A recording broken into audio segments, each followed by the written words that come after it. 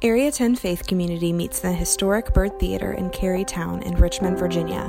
Due to CDC recommendations, we are live streaming our services until further notice. You can join us online at 11 o'clock a.m. on Sunday mornings on our YouTube channel by searching for A10 Sunday Morning, or you can watch this last week's message at area10church.com. For more information, you can visit area10church.com/now to learn more about what is happening at Area 10 Church right now. We hope to see you back at the Byrd Theater again soon. Hey, good morning, Area 10. Good to be with you guys, digitally as we are. One of the things we're doing during this series and hopefully going forward here while we're meeting online is giving you a chance to ask questions and interact with what we're talking about. So we've got an opportunity now for you to send in your questions. You can, as I'm teaching, if you come up with a question, you can put it on the YouTube stream, or there's a number on the screen. You can text your question to that number. You text your question in, and then at the end of the service today, I will come back and try to answer as many of the questions as I can with the time that we have. So hopefully that'll be a good thing. It's a way we can be interactive through this time. I was thinking this past week about great movies that have terrible sequels. And it's really sad because sometimes there's a movie that you watch and it just moves you and you're like, that movie was amazing, it was fun, it was funny, it like moved my heart, and it was awesome, and they should have just left it alone. But instead, Hollywood, because they want to make money off of it, right, they're like, hey, we had a good movie, we can make a sequel and it'll be just as good. And usually it's never as good, right? The movie I think of that I thought was just a game changer was the movie The Matrix. Came out back in 1999. When that movie came out, I was like, oh, this is an incredible movie. Like the theology of it, like the philosophical ideas, the technology that they used to make it like a game changer of a movie.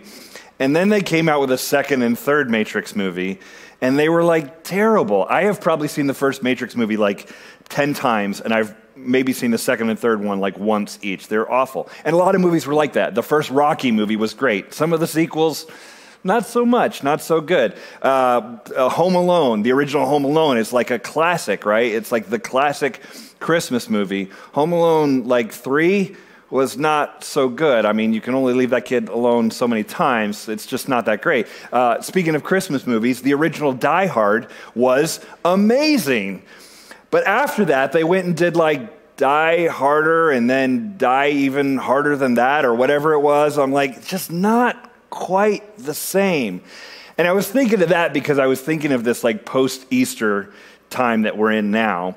And for Christians around the world, Easter is the thing. It's the showstopper. It is the heart stopper. It is the moment. We're like, oh, Easter, Jesus came back from the dead. Now, what's he going to do for a follow-up to that? What is the sequel? Like, what happens after that? Because you don't think about that a lot. You're like, okay, he's back from the dead. Okay, like now what? What's going to go on? What comes next? Well, let me walk you through what came next after Jesus rose from the dead. The day he rose from the dead, he will appear later that day to a few disciples who are walking on the road to Emmaus, and he kind of reveals himself to them. And then he's going to appear to his disciples a little bit over that week.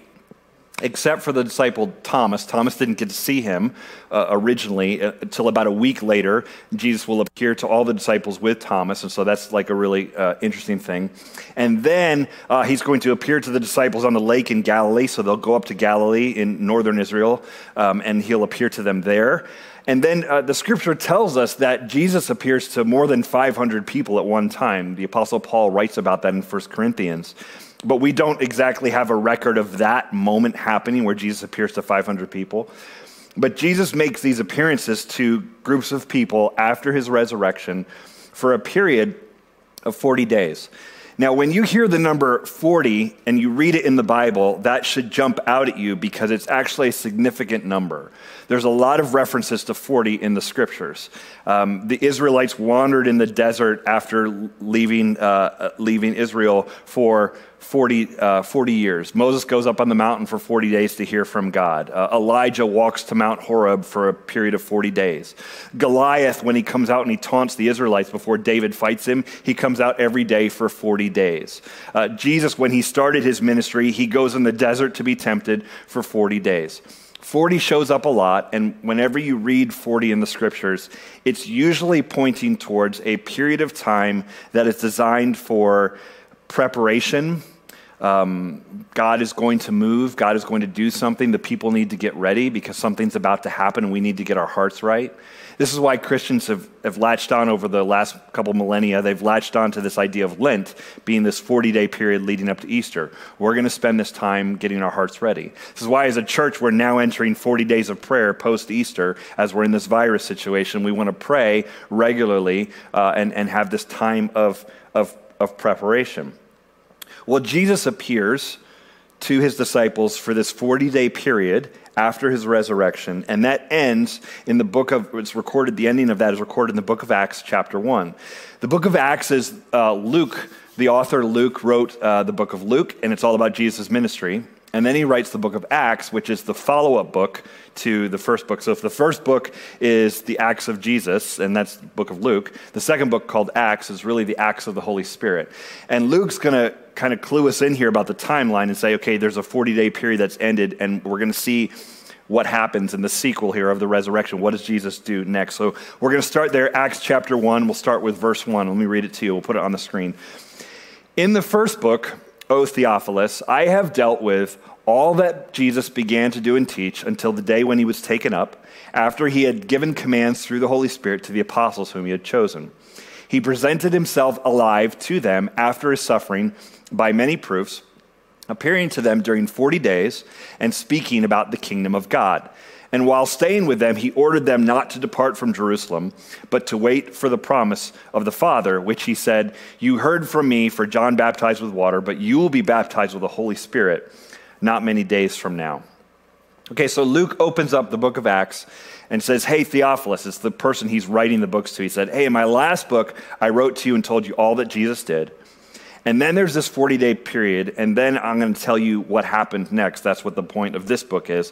And he goes on to explain the history of the early church from its infancy for several decades, is what the book of Acts covers. And as he talks about it, he mentions the Holy Spirit. Twice in that section, he mentions the Holy Spirit. Jesus was center stage for his ministry, and now he's going to leave. The disciples are gathered and they're waiting in Jerusalem, and the Holy Spirit, which had been promised to them about 45 days before that at the Last Supper, the Holy Spirit is now going to come and to teach them. Jesus taught his followers at the Last Supper. You can read this in John 14, 15, 16. Jesus taught his disciples, hey, I need to leave. They didn't realize exactly what he meant, but he's like, I need to go because the Holy Spirit, I'm going to send you a comforter, is the way he described the Holy Spirit, a comforter, a helper. That's the Greek word paraclete that is used for the Holy Spirit. The Holy Spirit's going to come and he's going to be a comforter to you. But before that happens, Jesus is going to have to actually leave, which is what we're going to see here in a second. Looking on verse 6, it says this. So when they had come together, they asked him, Lord, will you at this time restore the kingdom to Israel? The disciples, they're thinking in terms of kingdom. If you remember a couple weeks ago, we talked about having a kingdom heart. Jesus' very first teaching was about, hey, the kingdom of God. This is what God is doing in the world. And the disciples are hearing that, and they've been taught that for years. So they're coming to Jesus now. They're like, cool, the resurrection was awesome. That was amazing. You're amazing. Now, Jesus, are you going to be king? And what they mean is earthly kingdom. Are you going to be on the throne in Jerusalem? Are you going to kick the Romans out? Are you going to make Israel great again and all that kind of? Are you going to do this awesome earthly political kingdom thing? And it's amazing that really they're missing the point. Jesus had told him that there was something different that he had in mind with that. So he refocuses them on the mission here with kingdom. Look at verse 7. He says this. He said to them, it is not for you to know the times or seasons that the Father has fixed by his own authority, but you will receive power when the Holy Spirit has come upon you, and you will be my witnesses in Jerusalem and in all Judea and Samaria and to the ends of the earth. So he teaches them, he says, look, God has a plan and a timing for this. And he said, it's not for me to tell you. So they're going like, when's the kingdom happening? And they don't realize the kingdom is this global church movement of God, of love and servanthood across the world. They're not quite thinking that. And Jesus goes, look, there's a plan for this. It's not for me to lay all of that out for you. What's interesting to me is this is just a little reminder of the power of God. You get this little window in here where Jesus goes, oh yeah, God's got a plan for that. I'm not going to lay all that out for you. And you go, man, even though that seems like a little throwaway comment, Jesus is reminding us that God really is in control. And the second thing I notice out of this is that he focuses them and us on a mission. He goes, no, here's what's going to happen. You guys, as my followers, you're going to be witnesses in Jerusalem, and he gives these locations: Jerusalem, Judea, Samaria, and the ends of the earth. Now he says this to them while they're in Jerusalem. So he said, starting here, and then Judea, which is the country around Jerusalem, and then Samaria, which is kind of the neighboring country right there, and then to the ends of the earth. So the obvious thing we could do is if we put this in a modern day context for us hearing this, and we go, okay, where am I supposed to be witnesses of Jesus? As a follower of Jesus, where should I talk about him? Well, Richmond, our local area, then the country, maybe the United States, then a neighboring country, I don't know, pick Mexico, Canada, whatever, and then to the ends of the earth. Our church has been going to the ends of the earth since we launched. We've done work in Vietnam, we've done work in Haiti, and we're now, a family from our church is going out to Turkey this year. So we are still a part of this thing that Jesus gave to his disciples in Acts chapter 1, verse 8. Let's read on in verse 9, because this is when it gets kind of weird, right? And when he had said these things, as they were looking on, he was lifted up, and a cloud took him out of their sight. And while they were gazing into heaven as he went, behold, two men stood by them in white robes and said, Men of Galilee, why do you stand looking into heaven? This Jesus who was taken up from you into heaven will come in the same way as you saw him go into heaven. All right, this is known as the ascension of Jesus. They are walking along and talking to him, and he gives them this thing about where they're supposed to go and be his witnesses. And then it says he lifts up off the ground and then sort of floats up, and then there's a cloud, and then he sort of disappears. And it's weird, right? And then there's some angels there. I told you before that whenever angels appear in the scripture, people are freaked out. Not so much the case right here. The angels appear and they don't even notice because they're already more freaked out about Jesus like lifting up off the ground that they don't even notice, which must have been a big bummer for the angels to be like, man, I showed up and no one cares. But the angels are standing there and they're like, why are you guys looking at the sky? He told you this is what's going to happen. And so, so Jesus like floats away like Mary Poppins. The wind changed and he's gone. And it's a weird thing that happens. Now, if you're skeptical, and I understand that, this is one of those things that's hard to believe. It's bizarre. Coming back from the dead, that's hard to believe, right? Floating up into the sky, that's pretty hard to believe also. But it's referred to, this idea of the ascension, that Jesus leaves the earth, it's referred to in almost every book of the New Testament. Like it's testified about, and the witnesses to it, like they write about it as, hey, no, this really did happen. He was here and then he left. So here's my question. Why does he leave, and why does it matter? Why does Jesus float up and away, and why does that matter? Number one, Jesus leaves because he accomplished what he set out to do. The scriptures are very clear about this. I think when modern day people think about Jesus, we think about him like he's a good teacher. Oh, he's a nice guy who came and he taught people about love, and he taught to a very harsh world, and he was really good and nice and helpful, and then we're so wicked, people are so bad, we killed him for being such a good teacher and being so kind. He did not actually set out to be a good teacher. That's not Jesus' mission. He didn't set out to be an example for us to follow. When Jesus hung on the cross, he said, there's 7 things he said from the cross. And one of the things he said as he was dying, he said, it is finished. It is finished. So the question is, what is finished? Well, what was finished was what he set out to do. He didn't finish his master class on human living. He didn't die on the cross and go, now I've shown you all how to live.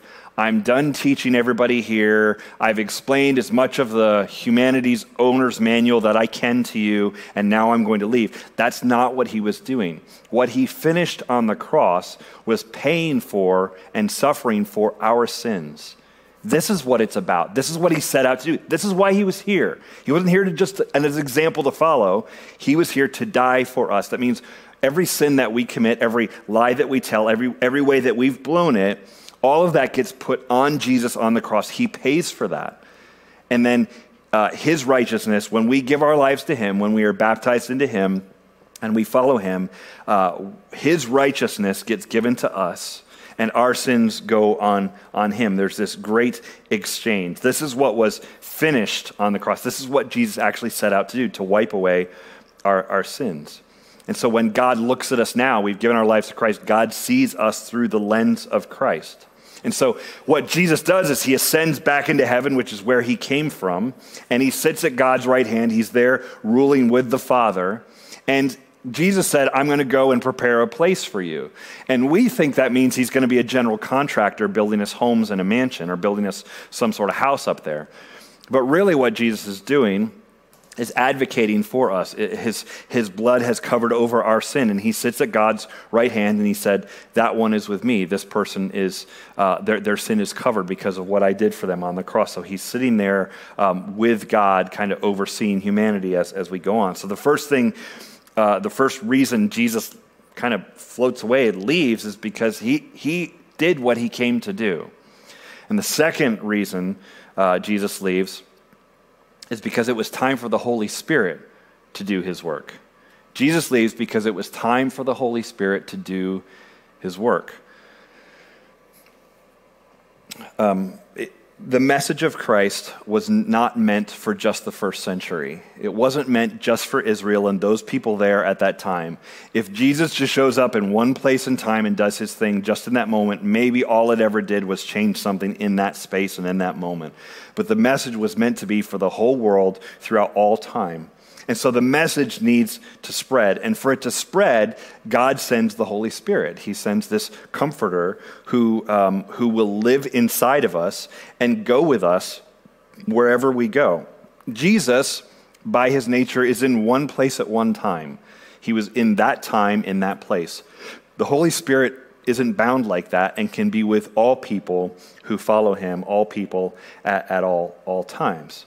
The book of Acts sees that play out. You see how the Holy Spirit, all through the book of Acts, is working in the people, is infusing them with power, is directing them, is moving them forward, moves the movement out from Jerusalem, Judea, Samaria to the ends of the earth. You see that starting to happen. Because as long as... a lot of people have sort of pointed this out, and I think there's a lot of truth to this. As long as Jesus stays there with them, the disciples will never go out and do it. Why would they? You've got your leader with you. Hey, let's just do whatever he says. We're not really going to go. We'll just keep looking to him for all the answers. And so he leaves so that the Holy Spirit can come into them, and then they have to step up and lead the movement. And when that happens, when they eventually scatter out, you see belief in Christ start to spread throughout the ancient world. It's pretty powerful. They were supposed to go. Acts 1:8, again, let me read this to you again. But you receive power when the Holy Spirit has come upon you, and you will be my witnesses in Jerusalem and Judea and Samaria and to the ends of the earth. They're going to go, and the Holy Spirit is going to work with them to carry the message. The Holy Spirit will prompt them when they don't know what to say. The Holy Spirit will give them courage when they don't have it. They'll give them conviction about things. He's going to do his work in them as they go out. And this goes out through the book of Acts until the book of Acts ends in Acts chapter 28. Let me read to you the very last verses of this book and see how it goes. Acts 28, 30 and 31. This is talking about Paul. It says, he lived there 2 whole years at his own expense and welcomed all who came to him, proclaiming the kingdom of God and teaching about the Lord Jesus Christ with all boldness and without hindrance. That's the way the book ends. It doesn't end with happily ever after, and it's already said things like that throughout the book, that Paul goes here for a while and does this, and then they go here. It ends just kind of like, yeah, and then they just kept doing the thing. And it's weird. There's no like put a bow on it conclusion. And I think the reason there's no conclusion to that is Acts 29, what would be the 29th chapter, That's the time that we're living in now. It's still going on. We're still being witnesses to the ends of the earth. We're still proclaiming the kingdom of God. We're living in Acts chapter 29 in this moment. We're still writing that story. We are the ones who are called by God to pass the baton of faith to the next generation. This was always God's plan, to work through us, to work through his followers throughout history, to spread the message, to spread the message of Christ. So if you're hearing me today and you're a follower of Jesus, here's the deal. You're his witness. You're a messenger. You are called to spread his message. No matter what you're doing for a living, no matter what your job is, no matter what your career aspirations are, no matter what you want out of life and goals that you have and a strategic plan and all that kind of stuff. A lot of people have those kind of things, right? But at the end of the day, as followers of Jesus, we have a mission that sort of supersedes all of that. Our mission is to glorify God, honor him, worship him, and then bring as many people with us as we can on that. Our mission is to take what God has poured into us and share it with others and expand the kingdom of God. Now, during this time of the coronavirus, right, this is tricky. How do we expand the mission of God when everybody is sheltering at home? And that is tricky. That brings up some questions. How do we do that? It's different now, right? You can't meet someone for a coffee as easy as you used to be able to. And I thought about that. I was like, yeah, people are sheltering at home. How do we get the word out? If only there was some sort of platform, maybe digital, that connected almost everybody in the world. If only there was some possibility in our time to be able to get the word out, even if you have to stay at home, right? Oh, wait, there is. Of all times in history to shelter at home, we probably have the most opportunity for connection to connect to as many people in the world as we want to. We have the means to spread the gospel of Christ, to share the good news. But do we have the commitment to do it? Do we have the wholeheartedness that it will take to fulfill that mission? I think this is an incredible time, actually. Maybe this virus is going to make some of your friends ask some bigger questions. So much in our culture, and I've seen this from friends of mine who aren't part of the church, they've been writing about this. So much of our culture is you get your identity from your job. Well, what if that's taken away, or what if that changes?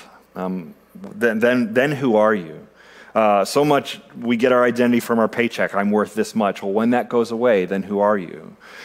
We get an identity from our role as parents, but when that's not going so well, who are you when it's difficult? We get so much security from investment in money and stock market, but when that tanks, what do you have? We get so much of our stability from feeling like, oh, I have physical health. I'm a healthy person. I'm going to eat all the kale and work out, and I'm going to be healthy. When that goes away and you get sick, what do you have? Who are you? One by one, the things that people lean on in the last month or so have been kicked out from underneath us. And then who are we? This is a question to ask. It's possible that the Lord is going to use this to get people's attention. Maybe this is a moment. Maybe this is an opportunity. You know, if you had asked churches a month or two ago what their plans were for Easter, they probably had a plan. We're going to have a cantata or something. We're going to have some sort of which is not something you get at Taco Bell. If you didn't grow up in church, it's actually just like a choir singing thing. They're gonna go big on Easter. You know, Easter sunrise. They're gonna do all these things. They're gonna drop, plastic eggs from a helicopter for children. They're gonna do things in America when Easter comes around, and with the hope that a lot of people will show up for Easter. But here's the truth, and I've heard this from pastors around the country. Far more people dialed into an Easter service this past Sunday in some form, watched online or whatever, than ever would have walked through the doors of a church a week ago. What do you make of that? Nobody saw that coming. The Lord did, but nobody saw that coming. For churches not being able to gather for Easter was like, oh, this is the end of the world. What are we going to do? And like God being like God is, he just uses it for the greater glory and the greater good. I think God's up to something in this time. This is a great time for the people of God to be wholehearted on the mission of God. This is your chance to speak up to a friend or a family member. Maybe those people are open to answers from Scripture because the old answers they were leaning on aren't working anymore. So here's the question I want to leave you with. Who do you know, friend or family, that needs to know God? Who comes to mind for you? And what could you do this week just to move that conversation forward a little bit? To go like, hey, let's hang out, let's Zoom call, let's talk, let's text, let's trade emails, let's write letters like old school. Like, who do you know, and what could you do to move that forward? We're going to go into a time of worship song here in just a moment, and during that, we'll have the opportunity to take communion. This is one of the things I miss the most about gathering together is the common union of that is communion. But you can take communion at home, bread and juice that represents the body and blood of Christ. We remember his sacrifice for us on the cross. If you have those things handy, grab them, and during this song, just take them when you're ready. If you don't, grab two other things and use those as your communion just in a pinch. I had somebody text last week. They're like, I did cookies and milk. I'm like, that sounds great. Sounds great. But use what you've got, and we'll try to have this each week. We'll take communion with what we have available to us. Maybe this week, as you go to the grocery store, you can get bread and juice if you don't have it.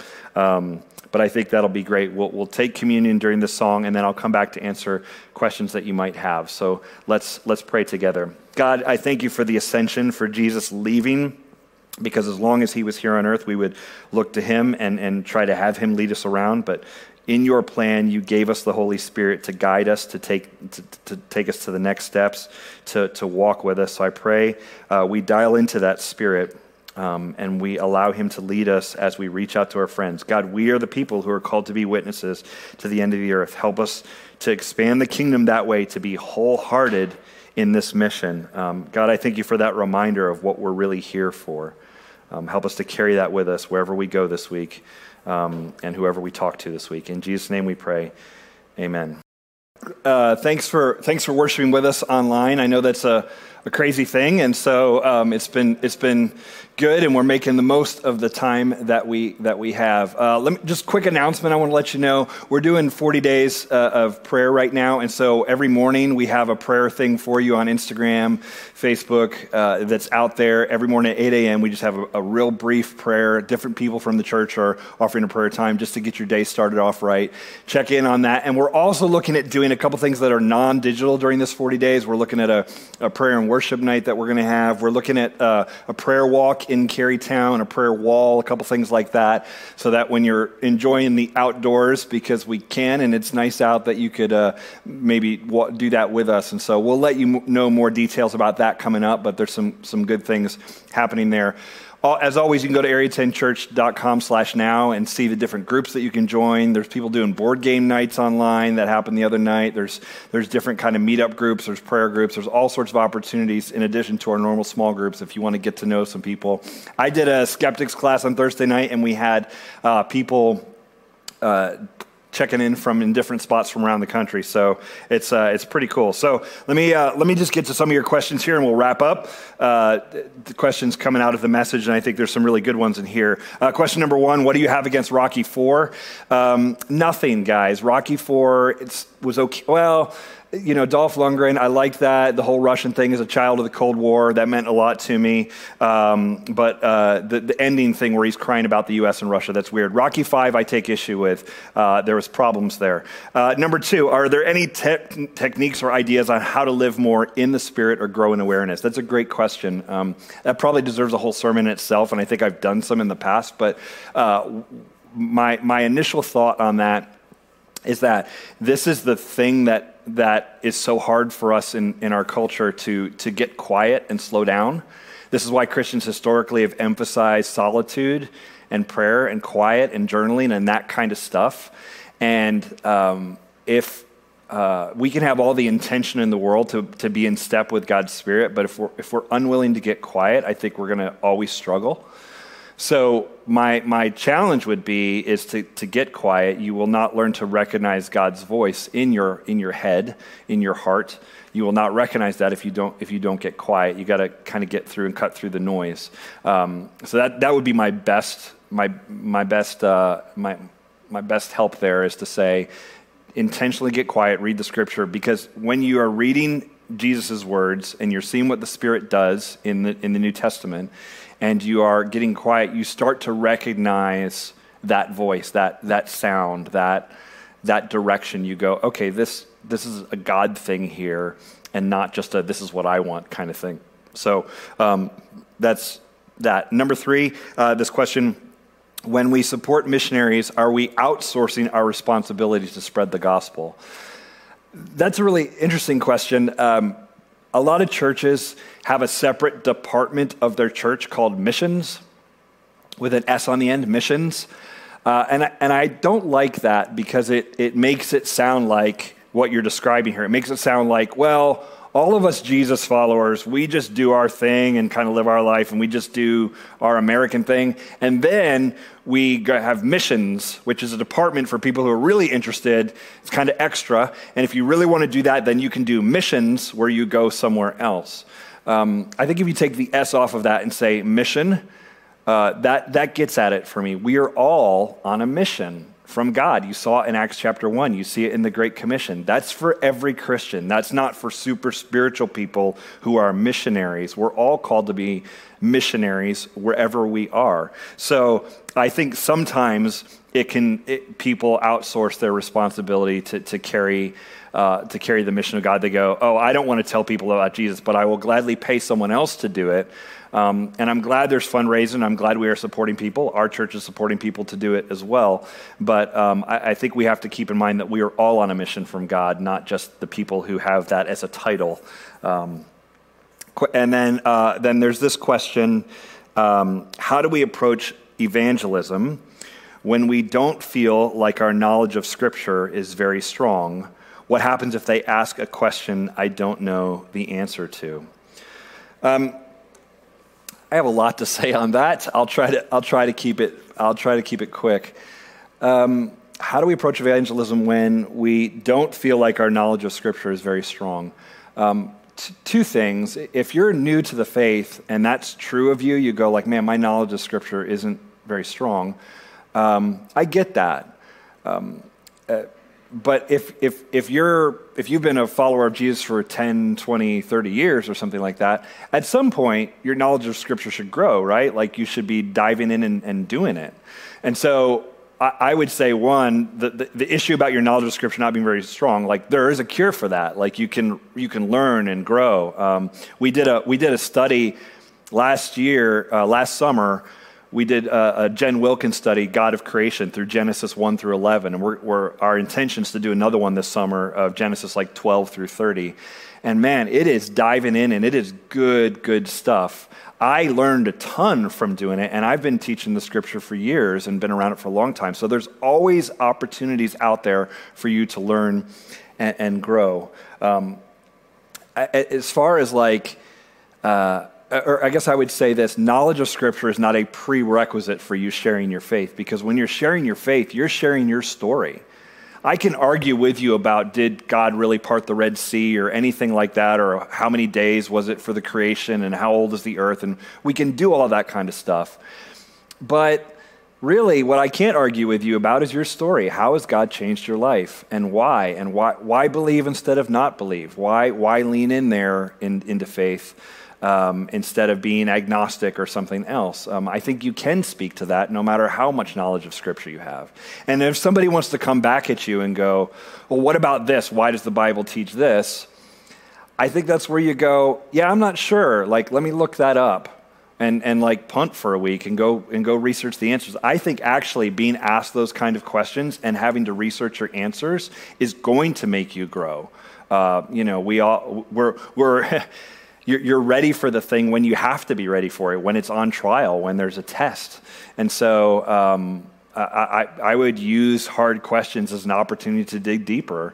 It's the same reason why when I tell people who volunteer in A10 Kids, people to teach a kids class, people are like, oh, I don't think I know enough to be a Sunday school teacher. It's like, well, you'll know enough as soon as you start being a Sunday school teacher. Like, that will force you into it. You will learn. Like, you will grow probably more than anyone because you're having to do the work and get in there and learn the stuff to kind of stay ahead of the class. Anyone who's ever taught a class on anything knows what it's like to stay at least a lesson ahead of the students. So I would say that. And then the last piece on that, just if they ask a question you don't know the answer to, that's okay. You're not supposed to be Bible answer man. What you can be is a genuine man or woman as you respond and say, this is the way I see it. I'm not sure, but I'll dig into that more. So hopefully that helps relieve some of the pressure for you. But I think for all of us, we can easily use that as a reason not to fulfill the mission of God, to go well, I just don't have the answers, therefore I'm not going to speak up at all. And I get that, but just notice how we use that and how we will justify not speaking up because we'll say, I don't know the answers or whatever. The stuff is out there for you, so go get it. There's great opportunities. Anyway, some of these questions I'd love to talk to you more, and love to have the opportunity to reach out more, to connect. If we want to do follow-up calls or Zoom or whatever, you can see what my dining room looks like or whatever. That'd be cool. Thanks for joining us today in worship. We are starting a new series next week, and it's called Rise Up. And it's a series about leadership. And in a culture where everybody argues about how people are not leading well and they're making bad decisions, and everybody's sort of an armchair quarterback about decisions other people make, we're going to go back to some people in the scripture who actually did lead well and look at the qualities that are there. So if you lead anything, and we probably lead more things than you think, but if you lead anything, this will be a really great series for you. But even if you feel like, man, I'm not a leader, I don't lead anything, I think the character qualities that we're going to look at here are going to be really great for anyone. So we're going to talk about Rise Up. We've got a couple fun things planned for it that we're going to do here in this next series. So hopefully you can join us as we get into that conversation. I think there's going to be a lot of good that's going to come out of it. Share this with your friends. Let them know what we're doing on a Sunday. We're having a lot of conversation about when we get back into the Bird Theater, what that will look like. We don't know when that is, but when that happens, what are some ways we'll continue online connection, especially for our friends who are far away and can't be here. We're looking at a few things, so that's in the works. More to come on all that. Thanks for being with us and worshiping today. Let's pray, and then we'll be done. God, thank you so much for another day, for a beautiful day outside. May we get out and maybe work with our hands in the yard or bake some bread or do something. But I pray this week we find those opportunities to speak up about what we believe and why, and to share our story with a world that might be asking a lot of questions right now, and because the world's answers to those questions are coming up short. God, we believe that you are going to do a great thing, that you bring renewal, you bring revival, you change hearts. And so we're asking you to do your thing in this time and work in us and through us to reach this world. God, thank you so much for everyone worshiping with us today and the opportunities that we have before us. Help us to be your people and your hands and feet in the community. In Jesus' name we pray, amen. Go in peace, everyone. Daddy. My name is Charlie. Whose name is Izzy. Welcome to Area 10 Faith Community.